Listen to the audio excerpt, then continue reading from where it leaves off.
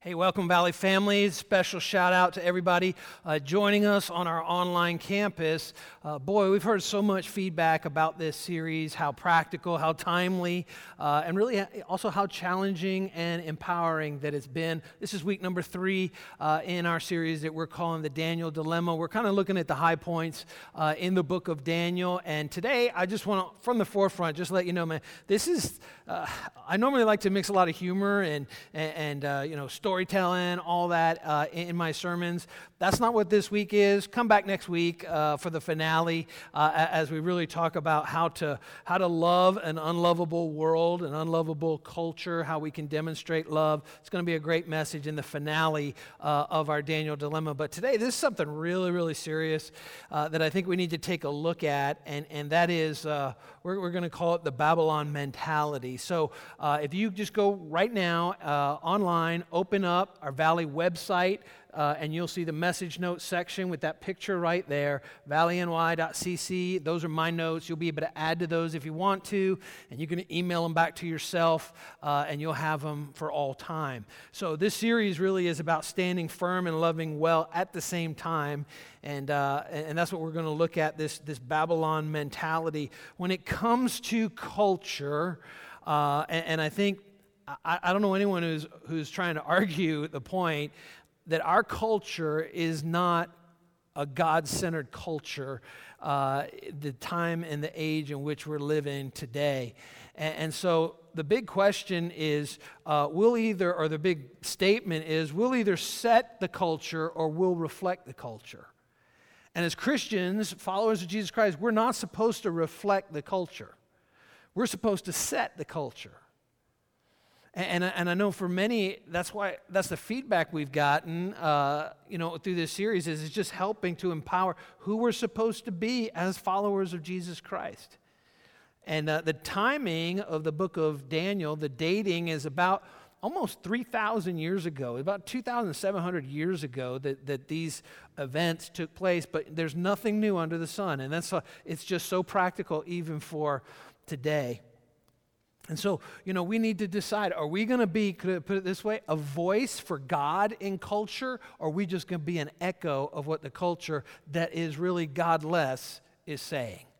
We need to take our cues and our perspective from God's Word to know how to stand in the middle of a godless culture and also at the same time to love well. And so next week we're going to conclude by talking about loving well. Think about Jesus' words in they call it the high priestly prayer. In John chapter 17, he talks about kind of a Christian's relationship to the world. And look at what he says as he's praying to God on the night he's betrayed. John 17, verse 15, "My prayer is not that you take them out of the world, but that you protect them from the evil one." There is a monolithic, real entity in the world that is pure evil. Jesus is addressing. It's not some sort of boogeyman or something. There is a singular being that all evil emanates from. And Jesus is saying here, I'm asking you to protect them from the evil one. Watch, that they are not of the world, even as I am not of it. So Jesus is saying, my followers are not supposed to reflect the culture. They're not supposed to be echoes of what they hear people that don't believe in God saying. That's not who my people are supposed to be. Jesus is saying, Heavenly Father, let my followers, your children, set the culture. And may they be a voice for God in a godless time, in a godless world, and in a godless culture. And so, really, really important is that we can answer this prayer. You and I can, that Jesus had, if we conduct our lives the way that he prayed that we certainly would. And so I want to spend a little time, give a little biblical background on what's called, I want to call the Babylon mentality. And that's really what this message is about. Babylon was located geographically where modern-day Iraq would be. That was the Babylonian Empire, where modern-day Iraq would be. But Babylon is not really a locality. Babylon is a mentality. And again, it's anti-God, anti-Christ, that has been warring against God since the Garden of Eden. And the reason why this is really like so important is it's kind of my job as a pastor that I take real seriously to warn the church family about dangers that are happening all around us. And in fact, in Ephesians chapter 5, verse 11, the Bible says, have nothing to do with fruitless deeds of darkness. There's deeds of darkness going on right now, but rather expose them. And so, like I said, not necessarily a ha ha ha, oh, that was a great message kind of thing, but this is more of exposing a prevailing mindset that has been against God, still is today, and we'll find out finally Jesus is going to put an ultimate end to it, and that's the Babylonian mentality. And so this starts all the way back in Genesis chapter 2, the first words that Satan ever tempted Adam and Eve with, the serpent in the garden. It really, you see it there in Genesis chapter 2, the Babylonian mindset starting there, and this was Satan's big lie, and he still tells this lie today. Satan's like, I'm all about you. I'm for you. God is all about himself. It's like Satan is just like, I care about you. God doesn't really care about you. I'm the one that cares about you. And he's drawing this contrast between his plan for your life and God's plan. And he says God's plan is just for himself. He doesn't really care about you. All he cares about is himself. But I'm all about you. And it's lethal, and it's a lie, and it's the start of the Babylon mentality. Fast forward to Genesis chapter 11, still first book of the Bible. Genesis chapter 11, people gathered together to make a great tower. And look, they say what their purpose was. This was their objective. Genesis 11:4. They said, come, let us build ourselves a city with a tower that reaches the heavens. Watch this now. So that we may make a name for ourselves. The whole idea here was that they would do this apart from God. The Babylonian mindset is always, I can do it on my own. I don't need help from God. I'm independent. We don't need God. We don't recognize him. We don't acknowledge him. Ha, ha, ha. He's just for those, faith-filled fanatics. We see this. We hear this all the time. We're going to make a name for ourselves. Next verse, it says God saw what they were doing, and it's really interesting. He says, if I allow them to do this, nothing will be withheld from them. They'll be able to accomplish anything, and it'll be apart from God, anti-God.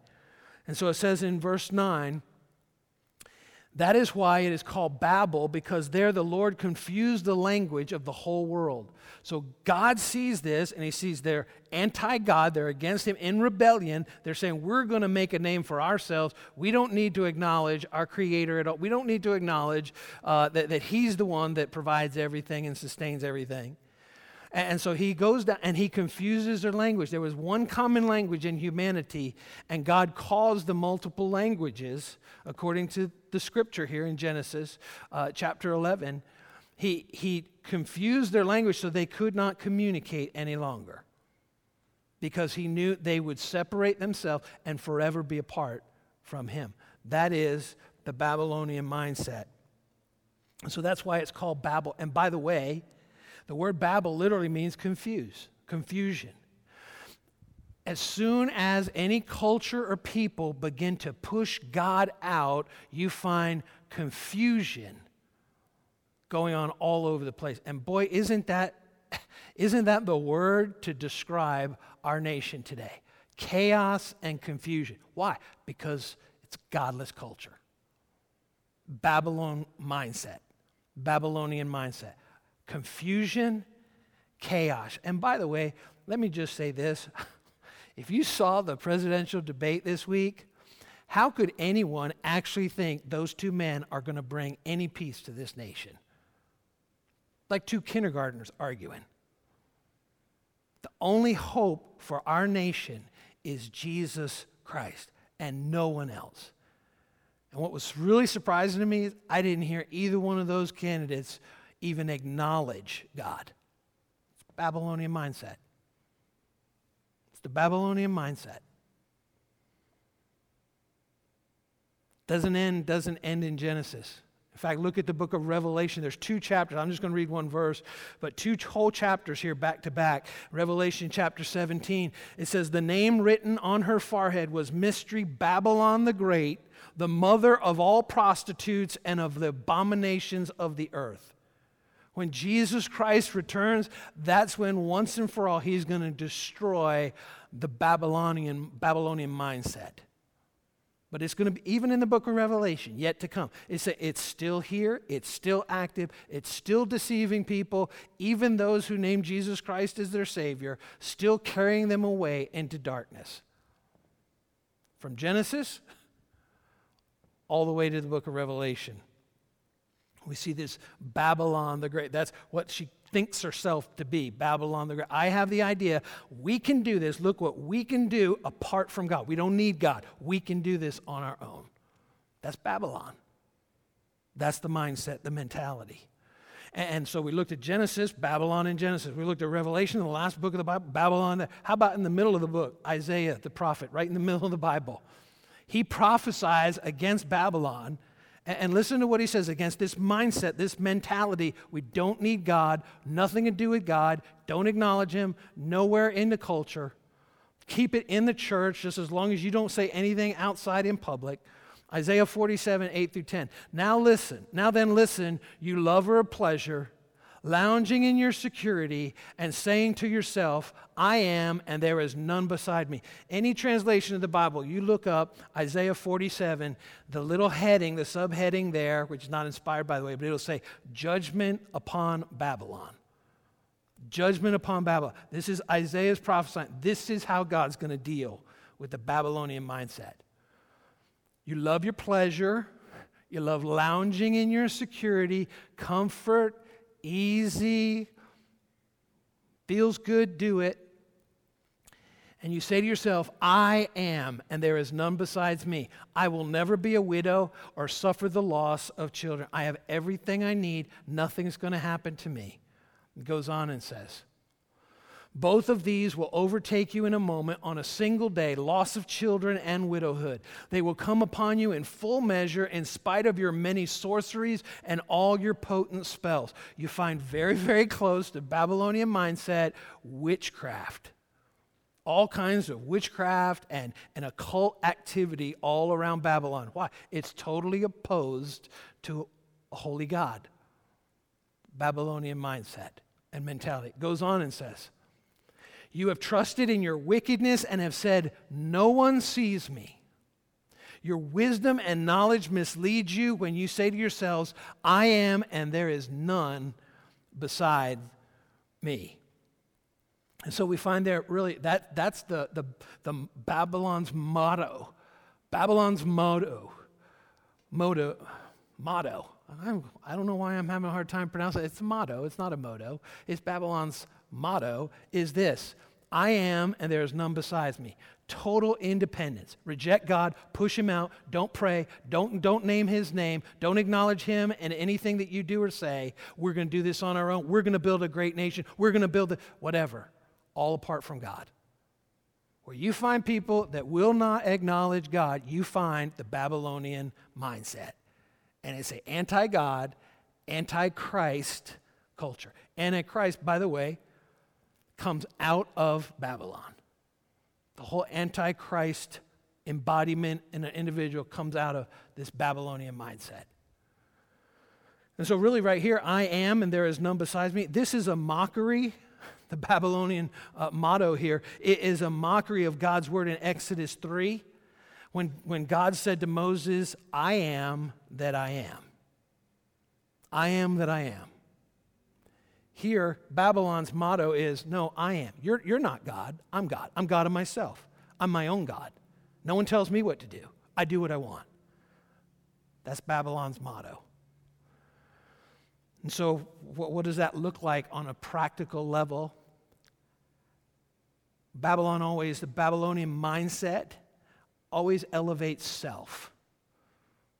Always elevates individual over the rest of people. Elevation of self. What does that look like? Self-adoring, self-building, self-indulging, self. Hold on just a minute.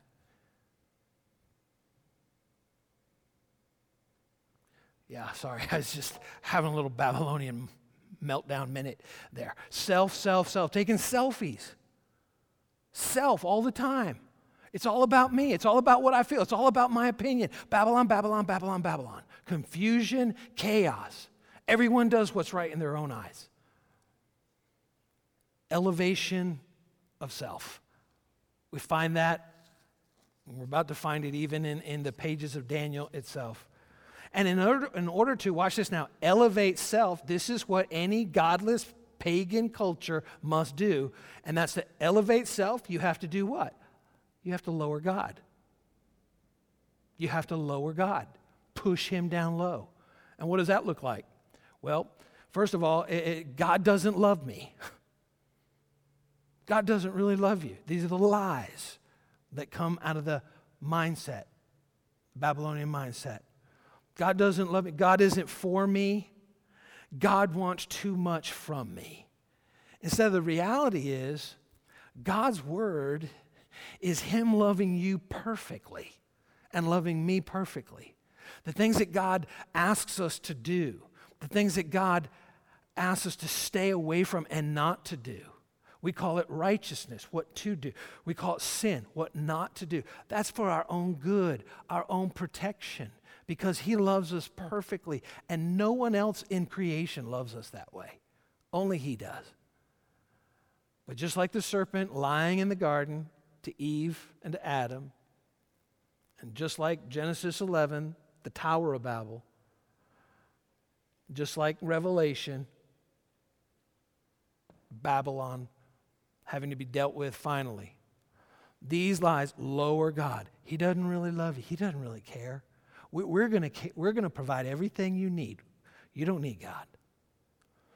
He's not really for you. He doesn't have your best. He doesn't really care about anyone but himself. I'm the one that cares for you. That's the lie of Babylon right there. You hear it all the time. God wants too much from you. He's too demanding. No, he loves you too much to let you hurt yourself. He loves you and I too much to let us live lower than the life that he created you and I for. So let's look at how this plays out in Babylon in Daniel chapter 4 with Nebuchadnezzar. It's a powerful, powerful story about how God deals with King Nebuchadnezzar. And look at Daniel chapter 4, verse 4. Nebuchadnezzar is speaking here. He says, I, Nebuchadnezzar, was at home in my place contented and prosperous. Boy, that's a picture of Babylon there as well. Just content, just prosperous. I got it all. I'm safe. No problems whatsoever. And then he has this dream. It's like a vision, and it so disturbs him. It's this tree. I won't go into all the details. You can read it for yourself there in Daniel 4. It's this vision, and it's this tree, and then all of a sudden a messenger comes down from heaven and cuts down the tree and leaves the stump there in his place. And he's really just troubled. He's completely unnerved by this. And so much so that he calls in his sorcerers and his magicians and his supposed wise men, and he says, interpret the dream. No one can do it. No one can interpret what the dream is. And then they say, oh, remember there's that guy Daniel, that Hebrew that we took with those others, Shadrach, Meshach, and Abednego that we looked at last week. And he was pretty good at interpreting dreams. So they bring Daniel in, and Daniel begins to interpret this dream that Nebuchadnezzar had, this vision. And this is what it says, verse 25. Daniel says, verse 22, Daniel said, Your Majesty, you're that tree. In fact, before this, he's like, you know what, if this was about you conquering some other nation or something, I wouldn't be as nervous as I am right now. But he says, it's not, this tree is you. You're the tree. You're the tree. And then he goes on to explain it and interpret it in verse 25. And he says, you will be driven away from people and will live with the wild animals. You will eat grass like ox and be drenched with dew of heaven. 7 times will pass before you. In other words, he's interpreting the dream, and Daniel's saying, for 7 years, God's judgment is going to be upon you. For 7 years. And it goes on and it says, until you acknowledge that the Most High is sovereign over all the kingdoms of earth and give them to anyone he wishes. Let's just stop right there. So Nebuchadnezzar was taking so much pride. He was puffed up. He's like, look at all this. Look at what I've done. I am the most powerful man on the planet. Look at what I have accomplished, all these things. And then he has this dream. And Daniel says, listen, there's a humbling that's come to you. And he's interpreting the dream, and he's saying, until you acknowledge the Most High is sovereign, by the way, this is still all in play, the Most High is sovereign over all the kingdoms on earth, and he gives them to anyone he wishes. Nothing's changed. God still is sovereign over all the nations of the earth, and he puts leadership in those roles or authority. He's the one that decides. He's the one that decides. The command to leave the stump and the tree with its roots means this, goes on, that your kingdom will be restored to you, and this is when it's going to happen. And boy, doesn't our nation need this now. When you acknowledge that heaven rules. We need this so bad for our nation to once again acknowledge God is the one who rules over the earth. And so Daniel says, God's going to teach you a lesson. God's going to humble you. And for 7 years, and you can read the description there on your own in Daniel chapter 4, he became like an animal. He was going out into the gardens of Babylon, which was one of the 7 wonders of the ancient world. And he was like, look at all this beauty. And God struck him. And he lost his mind. Total insanity. To the point that he was an animal, acting like an animal. His hair grows out. He's on all fours eating grass like a cow for 7 years. This was the king of the most powerful empire on the planet at the time, 600 years before the birth of Christ.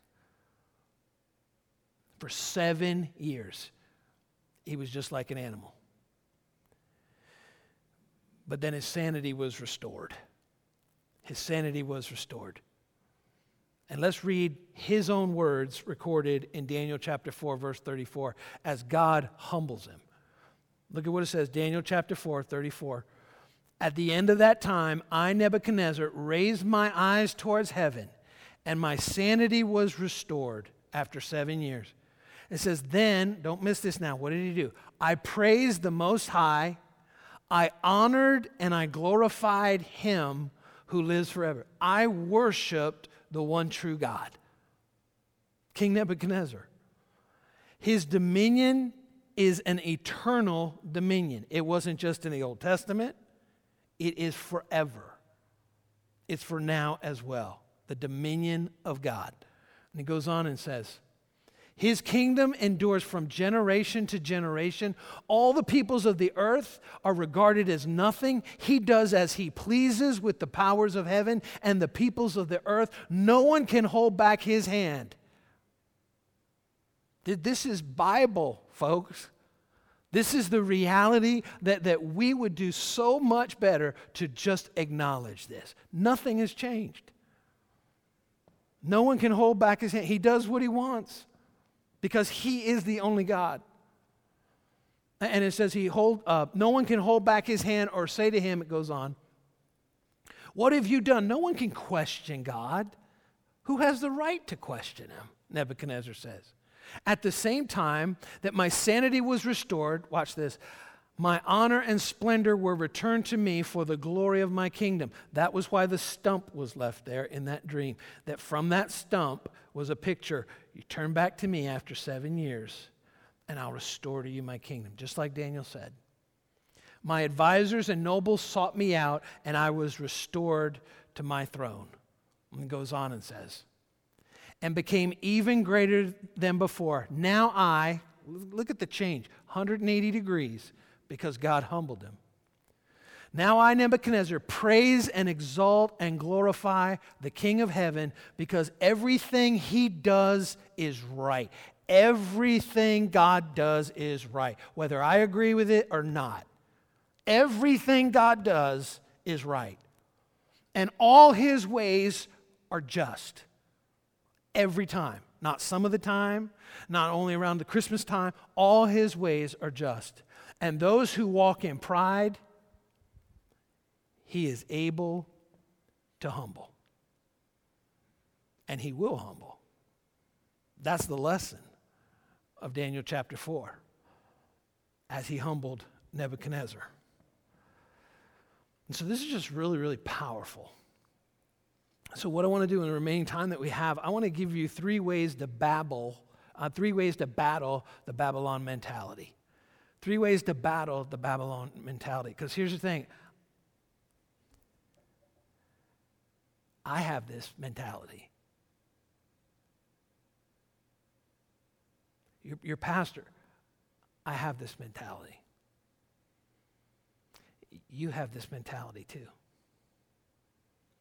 And if we've never been aware of it before, it is probably infected us and affected us much, much more than we have ever realized. So part of the warning in this is to become aware of it. Then you can see it. I don't need God. God, I'll handle all the little stuff. I'll just come to you on the big stuff. I don't need to, I don't need to prioritize your people or your family in my life. I just when things go bad, that's why 9/11, 2001, churches were booming and busting with attendance. Bad times, church attendance. Good times, everything's okay, all right, we're all out, sun is shining. There's 10,000 other things we're going to do before acknowledging God. It's the Babylonian mindset, Babylonian mentality. 3 ways to battle the Babylonian mentality. And let me put it this way. If you're not doing these 3 things, Babylon is beating you up.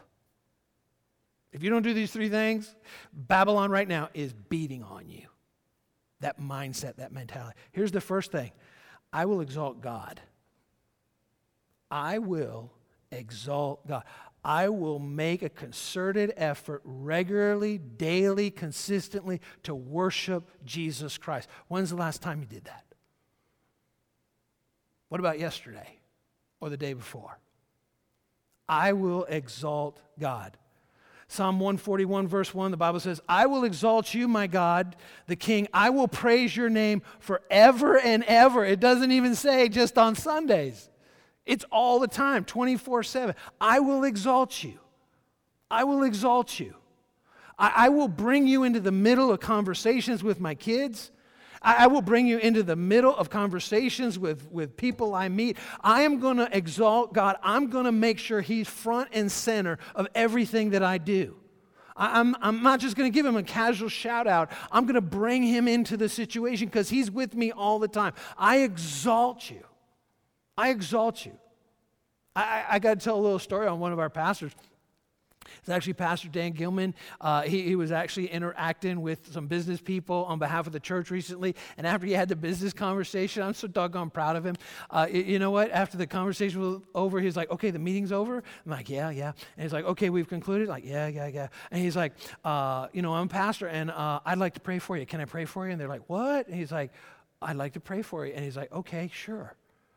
And right there, he prayed at the conclusion of this meeting. Exalting God, bringing God into the middle of it. Not just on a Sunday, exalting God. I will exalt God. Here's the second way that we can battle the Babylonian mindset. I will acknowledge God. I'll acknowledge him in everything that I do. I'm going to worship him. I'm going to lift him up. I'm going to look to him. I'm going to pray. And I'm going to acknowledge that he is here. He is with me. 1 Corinthians 4 verse 7, I love this in the Living Bible. It says, what are you so puffed up about? Why do you have, what do you have that God has not given to you? Nothing. And if all you have is from God, why act as though you have accomplished something on your own? See, that's Babylon. I've done it on my own. The problem with a self-made man is that he worships his creator, his self. That's the Babylonian mindset. I don't need God. We don't need God. We can do it apart from him. That's old wives' tales. That's just myths. That's not real anymore. Hey, this is 2020. That God stuff is way overdone. It doesn't apply anymore. Babylon. Babylon. Why act as though you've accomplished something on your own? Acknowledge God right in the middle of the situation. That's how we battle the Babylonian mindset. And the third and the last one is this, and this is where it really hits. I will humble myself. I will humble myself. I don't think any one of us would say, yeah, I'd like to go through what Nebuchadnezzar did, 7 years of insanity, acting like an animal, for God to humble me. Over and over again, the Bible says the opposite, because that is not desired for anyone. Look at what James chapter 4 verse 10 says. The Bible says, humble yourself before the Lord and he will lift you up. Listen, don't ever pray. There's some things you ought not ever pray. Do not ever pray, God, just humble me. Oh, Lord, stay away from that. Never ask God to humble you, because you'll be 7 years acting like an animal eating grass. The Bible says, humble yourself before the Lord. No one can I have to humble myself. Greg Williamson has to humble himself. You have to humble yourself. Humble yourself before the Lord, and he will lift you up. The reality is this. Can I put it this way? For every one of us, no one's immune to it. Humility is coming. Humility is coming. The question is, will humility be forced on you, or will you initiate it yourself? Will you humble yourself, or will God humble you? Directly or indirectly? Humility's coming. Will we humble ourselves and initiate it, or will humility be forced on us?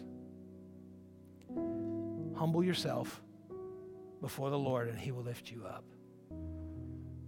That's the way that we battle this mindset, the Babylonian mindset. I will exalt God, I will acknowledge God, and I will humble myself. You know, I've heard it put this way before. I think it's so true. The man on his face can never fall from that position. The man on his face can never fall from that position. Stay low. Stay humble. Humble yourself. And God promises he'll lift you up. Would you bow your heads with me right now? Let's pray. Heavenly Father, Lord, I pray for the Valley family right now. Lord, I pray that we would hear the warning. Lord, as even in this message, by your grace, I just pray that I've been able to expose this Babylonian mindset that every one of us is battling, and too many of us are completely unaware that we're losing the battle. Father, we need you desperately. May we exalt you every day in all we say and do. May we acknowledge you, Lord, not be puffed up and act as though we've accomplished anything on our own. And God, may we humble ourselves. God, I just humble myself right now before you and before your people that are joining us online, wherever they are. And Lord, I just say,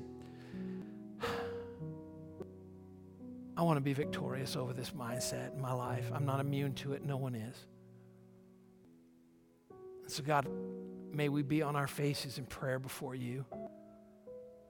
And as we pray, knowing that we could never fall from that position as we stay low and humble ourselves before you. And you will lift us up at the right time. Thank you, Lord, for your word. Thank you, Lord, for your courage. And thank you, Lord, for your grace, not just to think differently, but to change our ways by the power of your Holy Spirit. Amen.